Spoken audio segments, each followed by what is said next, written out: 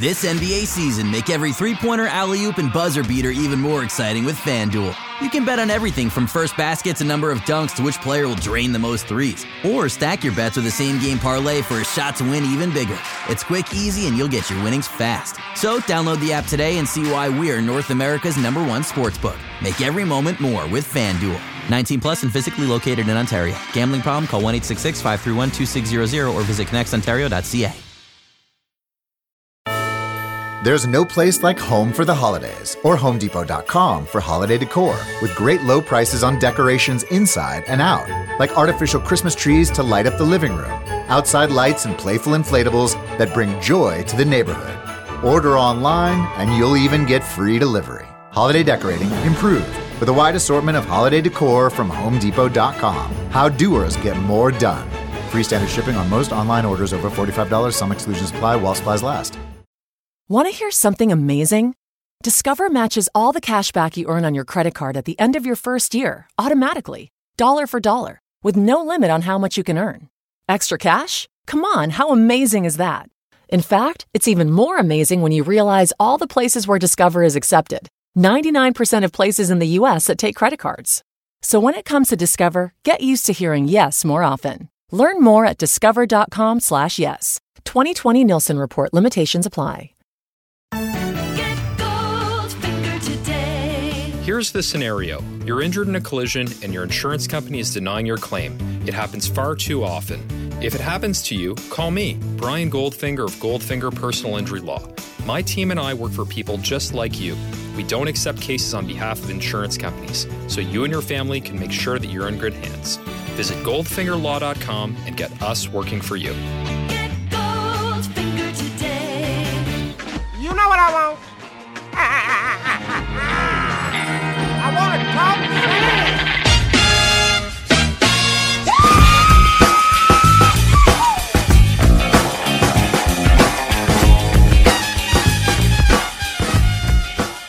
Hello and welcome to the Raptors Reaction Podcast. I'm Earl Sampson-Folk, and you're joining me now after the Raptors' 124-120 win against Sacramento Kings. The Sacramento Kings moving to 2-6 on the season. The Raptors nearly the inverse at 5-2. And yes, this is the season in which they are the defending champions of the NBA. An exciting game, a lot of hubbub at the end, a really crazy start for the Raptors. They came out guns ablaze. Well, not literally came out because there was 4 shots in which they didn't make any, but then the next 14 they took went in. A lot of assists. I think there was 4 or 5 players in this game that had 5 assists or more for the Raptors, which is a heap. If you guys didn't know, that's a pretty good job of sharing the wealth. But in the first quarter, I think it was a really balanced offensive effort, and initially a really great defensive effort as well. And that's something that we've been looking for from the Raptors throughout the full games. We have seen this type of formula before from the Raptors. The first thing that comes to mind is the Magic game, where they came out, they blew the doors off the Magic. The three-point shot was going down, lots of passing and side-top-side action, not strictly relying in pick and roll and playing really good initial defense. And some problems crept up in the Magic game, and the Magic were able to lock down their own defense, and that's how it changed. But in this one, the Raptors, they weren't able to rely on that same type of offense going into the second quarter that they had in the first quarter. Obviously, they weren't going to keep shooting 14 for 14. I guess it would have been 14 for 18, but obviously they're not going to replicate that over the whole course of the game. And defensively, considering that the Kings were able to sneak in and grab some offensive rebounds, that was a problem for the Raptors once again, especially in the first half. I'm not sure what it ended up for the game. It looks like 12 offensive rebounds, so it's like 6 and 6 for each half. But 12-2. The Raptors did not eat on the offensive glass, and the Kings definitely won that space of the game. The Raptors won overall, of course, which is what you really want, but still something to consider that the Raps keep up giving double-digit offensive rebound nights to their opponents, even to like the Bucks, who were 30th in offensive rebounding coming into the game against the Raptors, still had double digits against the Raptors. So still looking to complete that part of the defense, closing off those possessions. But the big bright spot of the early going was that in that fluid, pass-heavy offense, OG Anunoby, his, revamped and beautiful three-point shot, he was 3 of 4 in this game from downtown. 2 of those came in the first quarter, I believe. He was able to find the soft spots in the defense, both as a shooter and a cutter. The work he did early on was transcendent almost, and we're seeing the trend of him getting close to the most minutes on the floor for this Raptors team. It's clear how much they rely on him at the wing, and that makes his step this year and his improvements this year all the more important.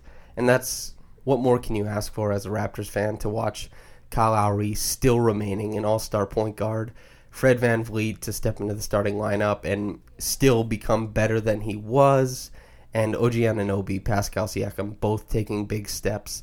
The Raptors, if you were looking at this team and thinking like maybe it's an end of the conference team, maybe it's the end of playoffs team, maybe the 6th to 8th seed, if you were thinking that OG was going to stay the same, Siakam tapers off a little bit and Kyle dips because of his age, I could see that happening.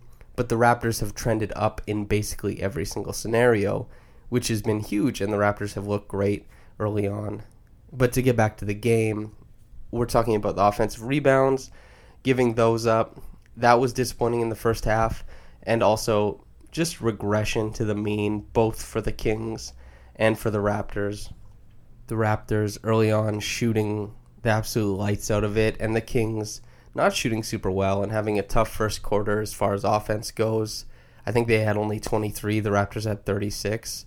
The next quarter, the Sacramento Kings ended up with 35, and that was closer to the trend of the whole game. The Kings did play pretty good offense, even though it did seem a little bit unorthodox for what was their strong suits last year. And that's because mostly of the play of De'Aaron Fox.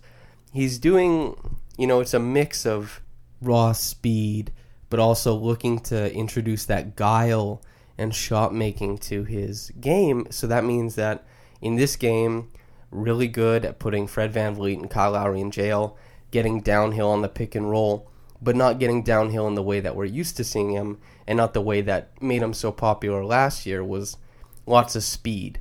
And he's 6'5", he's a big guard. And when he goes to the rim, it really means something. He's not super slight either. He's well built.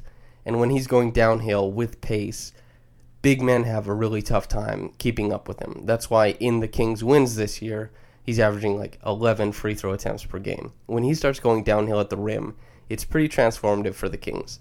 In this one, 2 small point guards are opposing him. Came out early, started to put them in jail, and wanted to get into floater territory.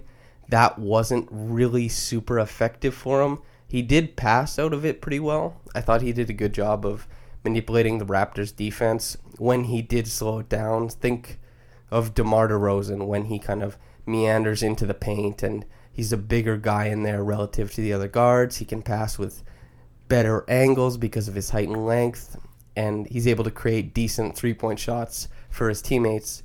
That is where De'Aaron Fox did a pretty good job tonight. But outside of that, as far as creating his own looks when slowing the game down, that was a big no for him. He didn't do a very good job in the third quarter when things came back around for him. It was due to picking up the pace, putting a little bit more pressure on the big men instead of putting the pressure on the guards at the back end. Although, with that being said, the way he was spreading the ball around, creating three-point looks, was really important to the Kings getting back in this one. And the Raptors, their defense did taper off from the initial success they were having in the first quarter, giving up more possessions, giving up more shots to the opposition, and that's been the story of this year. Luckily for the Raptors, they've had outstanding offensive performances to back that up anyway. They are a very good team. They have a lot of things going for them, as I mentioned earlier. So this is a kink right now. This is a definitive weakness of their team, but it doesn't break their team, and it doesn't make them lose a bunch of games. And I don't think it will this year, although that is one area of struggle for them, and that's without question. Second quarter also had a bit of Chris Boucher, which I know everybody wants me to check in on. He had that big block on Bogdanovic where Bogey came in on his last step, was kind of hung out to dry, and Chris Boucher got up there with two hands and swatted He swatted the hell out of the ball, man. He really got up there. And those are what help side defenders dream of. Those are great situations for them. And outside of that, I mean, he puts pressure on defenses on the glass. He puts pressure on defenses in transition. Unlucky for him that he wasn't able to press them in transition in this game very much. It just wasn't as fast a game as I thought it would be. The effort on the offensive glass was still there, even though it didn't result in anything. But, that's okay. He came in, did his thing. He's still trying to find his way in the Raptors lineup, because are they going to play him as a backup center? Is that his optimal position in the NBA, or should he be playing the 4? Does he have the skills to play at the 4? Does he have the weight even for that position? It's just a lot of question marks. So he's got some things to figure out. Nick Nurse has got some things to figure out as far as how he's going to be using him. But, if he's going to come in and give effort, that's all you can really ask for, and they work on their skills in practice and on their own time, and eventually that gets into the fold. That becomes a part of their game, and that's what OG and Siakam have done, and that's why we're so happy with the steps they're taking. It's all because of the work they're putting in off the floor. Eventually, it'll show itself on the floor, and with Chris Boucher, maybe that's what's going to be happening. In the second quarter, it was with Boucher in, with Ibaka in, it was the same thing that's been happening all year, in that Kyle Lowry is lifting up bench units, but not in the same way he was in the past. In the past, the Kyle Lowry bench units would kind of destroy. They would do really well. They would have massive net rating jumps, and they would destroy other benches. They would play really well. Right now, it seems like Kyle Lowry is keeping them from being a complete disaster. His shot making has been spectacular to start this year, and it was pretty spectacular in this game. He did a good job of lifting them up offensively, but defensively weren't covering the ground very well. The Kings were getting a lot of open shots, good three-point shots, and also Harrison Barnes in this game. I don't know how rare it is, but he does have a reputation as kind of a guy with blinders on. When he gets the ball, it's really good for him sometimes, but usually to the detriment of the team. And that's maybe a bit too linear of a way to look at it. He's a good player. He's got lots of good skills. He's got length defensively, motor defensively, and just he shoots the 3-ball well. He can get to the rim, and it's just aggression, mindset, and maybe offensive IQ that's limited him. But in this game, the way he targeted his matchups during the valleys of the Kings offense, I thought he did a really good job of propping up the units next to him. And the Kings found a lot of success in that way. So that was good for them. A bit of magic from Siakam and Lowry. It had the Raptors up 8 going into the half. And coming straight out of the half, there was a bit of a change, because the lull that the Raptors offense hit needed to be changed around, and that meant that the third quarter was where Siakam was going to reinsert himself. There was a lot more possessions for him as an initiator. That didn't happen that much in the first quarter. The first quarter seemed like it was more about getting Gasol the ball in right spots, and that was really good for his game early on, especially. And Siakam was mostly just a force in transition, and defensively was kind of ho-hum, as he has been to start the year. Of course, it's acclimating to becoming a star on offense and trying to mix and match your defense and offensive output to try and find a happy medium where you have effort on both ends. It's a tough thing in Siakam. He's going through the motions. I'm expecting his defense will come around by the end of the year, but that was a factor in the first half. Like I said, second half started off with him initiating a lot of offense. That was really good for the Raptors, and the game started to pick up pace.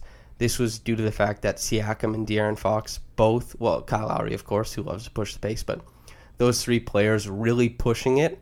This is where the game started to kind of unload a little bit, and things got pretty loose, and that was fun. There was a lot of great shot making, especially from Siakam and Fox. Both of them really, really good shot makers when going downhill, both working through a lot of contact. It's funny that Siakam, the forward, is the better free throw shooter than Fox, the guard.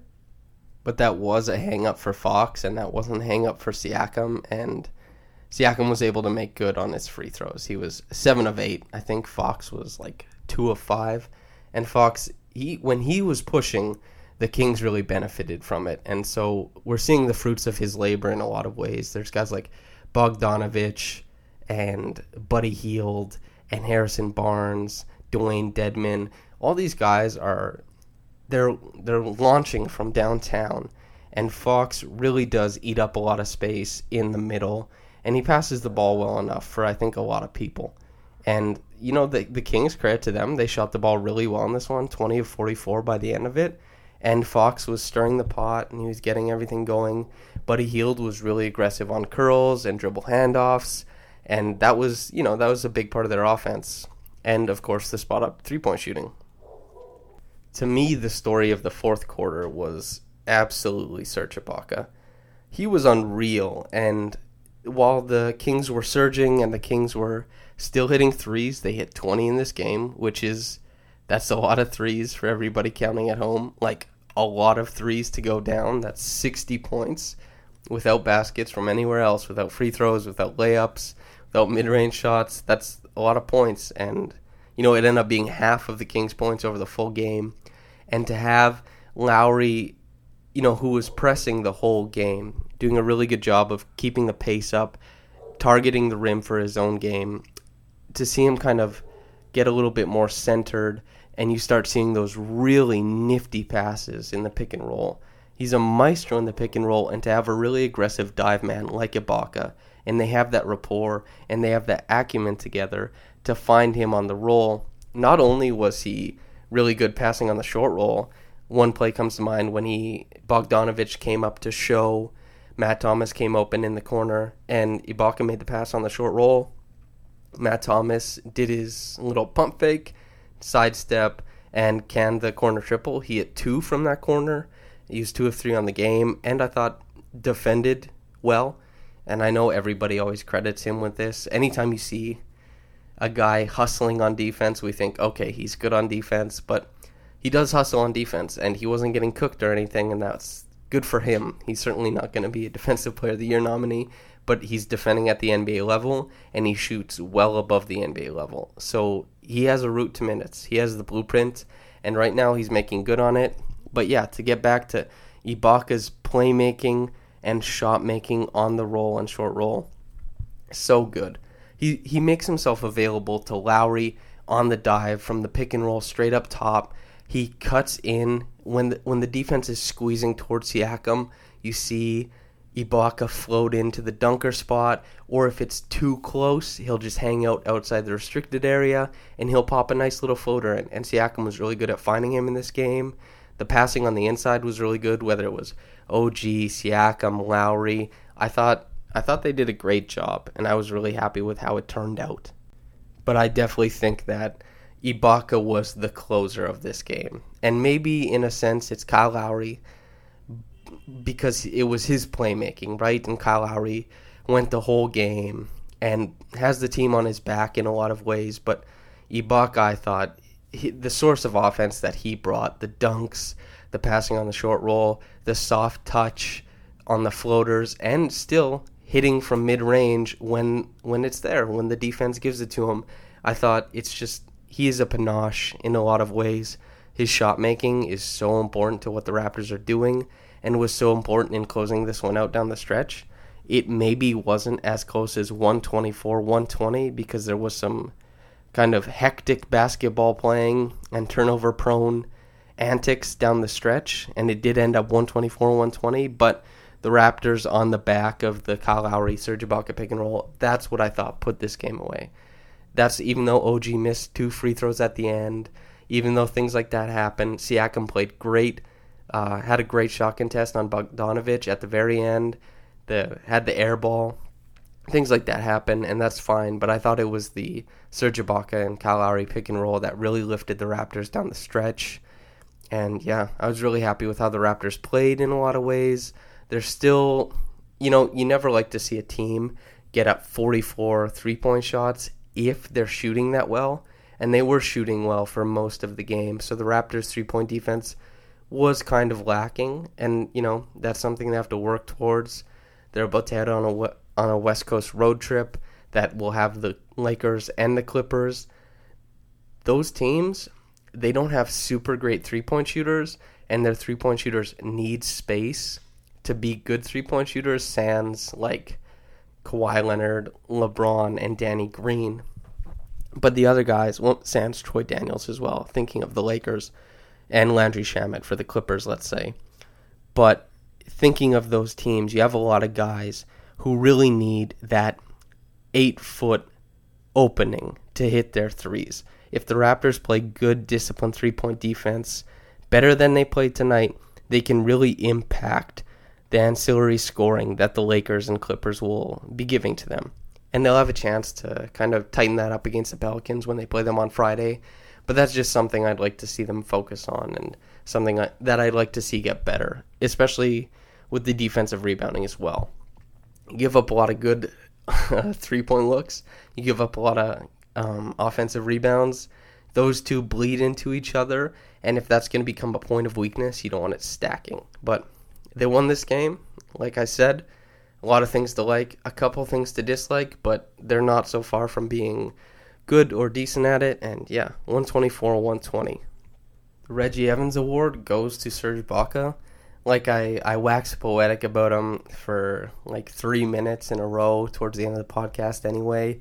And yeah, he was fantastic on the short roll, fantastic on the dive, aggressive in a way that Marc Gasol just isn't and can't be. And there's a nice yin and yang to their game, especially with how Kyle Lowry plays off of both of them. And to see that Gasol is usually playing as Van Vliet's pick and roll partner now, and that Kyle Lowry is getting those Lowry plus bench units, that Ibaka is back to getting Kyle Lowry as his pick and roll partner. It's no wonder that Ibaka is putting up massive numbers for a bench big to start the year. And is there a better bench big in the league? I mean, Sabonis is starting now.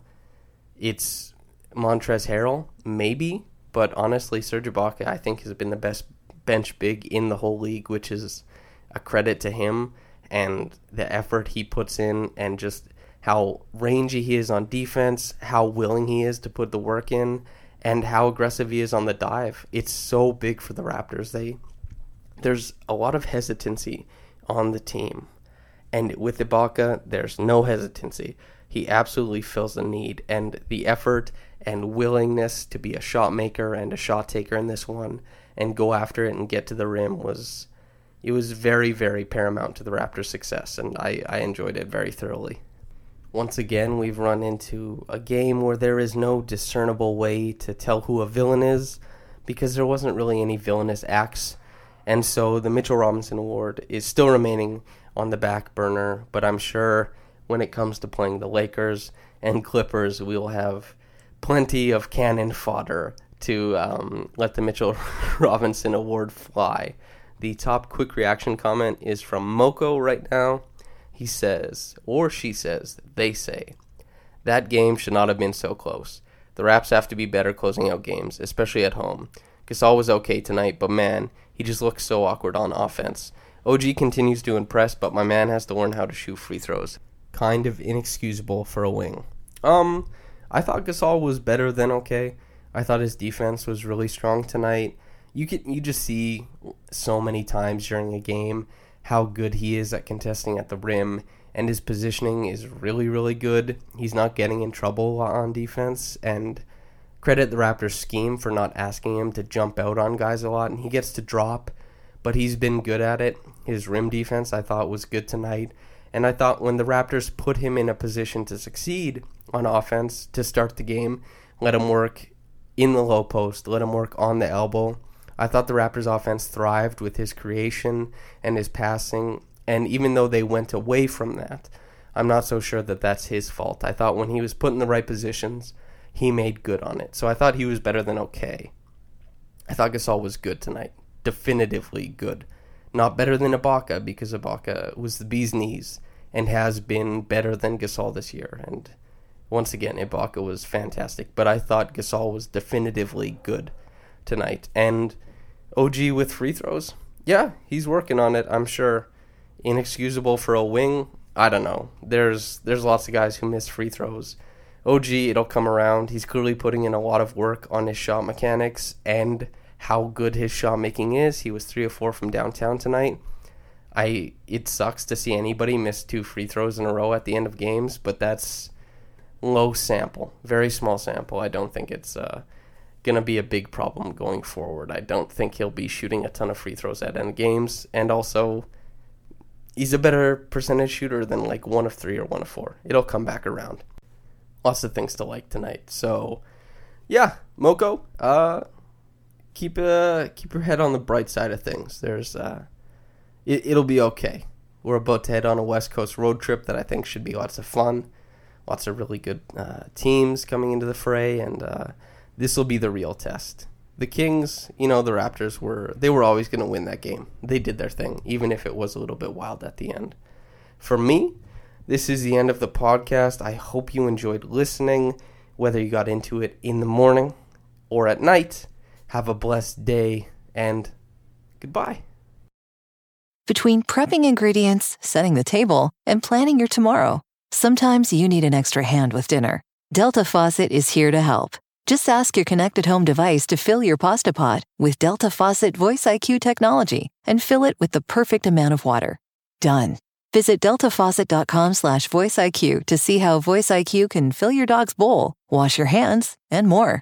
Did you know you could shop around for prescription prices? With GoodRx, you can find free coupons at over 70,000 pharmacies and save up to 80%. It's that easy. But don't just take my word for it. Dr. Adam says, I've been telling all my patients about GoodRx. Jacqueline says, my medication was $65 without insurance, but I paid $25. Aubriana says, you don't have to pay full price to live your best life. Couldn't have said it better myself. GoodRx is 100% free. Download the GoodRx app today and start saving. GoodRx is not insurance.